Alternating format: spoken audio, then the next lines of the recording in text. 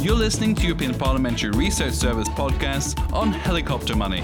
Is it a cure for what ails the euro area? In this podcast, we're going to talk money, helicopter money. This term refers to additional free money distributed to citizens to relaunch stagnating economies. Is this a partial cure for what ails the European economy? While some experts argue it would help jumpstart the EU economy, others are more sceptical and warn about the dangers. Want to know more? Stay with us. Imagine European Central Bank Chief Mario Draghi flying in a helicopter over the euro area to throw money to the crowds below. This is a very surreal thought, obviously. However, the concept of helicopter money has taken off among some financial experts who see it as a possible cure for the weak European economies. But what is helicopter money exactly? The term was originally coined by US economist Milton Friedman in the 1960s. In A Tough Game, he suggested that a helicopter fly over a community and drop bills from the sky in the hope that this additional free money would make consumers scurry to the shops to spend their windfalls. In Friedman's logic, the ensuing surge in demand would revitalise the economy and avert the threat of deflation by persuading retailers to increase prices. Definitely an interesting thought, but up to now it has never been tried out in real life by any major central bank. The question is, could it work in the euro area? Let's have a look at the situation first. The financial crisis has led to economic stagnation in the EU, and the problem is especially acute in some member states. Since 2013, the European Central Bank has been struggling to combat deflationary tendencies, despite cutting its main interest rate and introducing quantitative easing. This strategy is used by central banks to increase the supply of money, for example, by purchasing bonds. And while it's true that it has raised asset prices and caused the euro to depreciate, the new money has failed to stimulate overall inflationary expectations so far. In addition, investments in the euro area are going down, and the difference between what our economy is producing and what it could produce is getting bigger. So here's where helicopter money could help, or so say its advocates. However, there are many open questions regarding its practicability, benefits, and legality. So let's examine this concept in greater detail. To start with, there's no common interpretation of what helicopter money actually is. Friedman's original idea has been developed further by other academics, including former Federal Reserve Chair Ben Bernanke and economist William Bowter. Bernanke raised the possibility for monetary finance tax cuts, whereby a government could cut taxes in a slump, with the central bank committing to purchasing government debt in order to prevent interest rates from rising.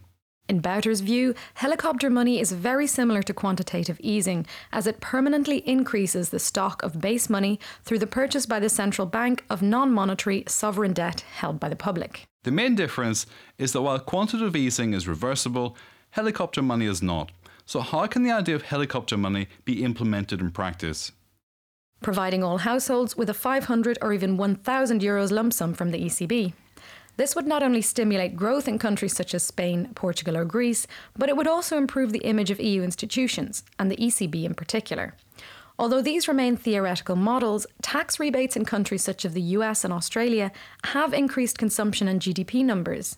However, there are also arguments against the use of helicopter money. One concern is the costs and its impact on the public sector or central bank balance sheet, but there are also moral concerns. With free money falling from the sky, would highly indebted euro countries pull back from unpopular fiscal and structural reforms? There's also the risk that helicopter money could undermine the stability of the euro and weaken the incentive of the unemployed to find a job. And there are also the legal aspects. Let's examine them. Legal questions relate not only to EU law, but also to how the concept of helicopter money is interpreted and to the role and mandate of central banks. Economists and financial experts have different views on this. Some experts believe it's permissible under EU law, citing Article 20 of the Protocol on the European Central Bank's Statute, while others argue that the very idea runs counter to Article 123, paragraph 1 of the Treaty on the Functioning of the European Union, which prohibits the direct financing of public expenditure. MEPs and top economists discussed the concept of helicopter money during a conference on quantitative easing for the people organised by the European Parliament in March 2016. But what stance is the ECB taking on this whole idea? While it's true that the ECB can more or less decide on the monetary policy it wants to pursue, its stance on helicopter money is far from clear. While ECB Vice President Victor Constancio took a reluctant position in December 2015, 3 months later, ECB President Mario Draghi qualified it as an interesting concept with clear accounting and legal complexities, but maybe worth studying. The idea of helicopter money can certainly be understood and implemented in different ways.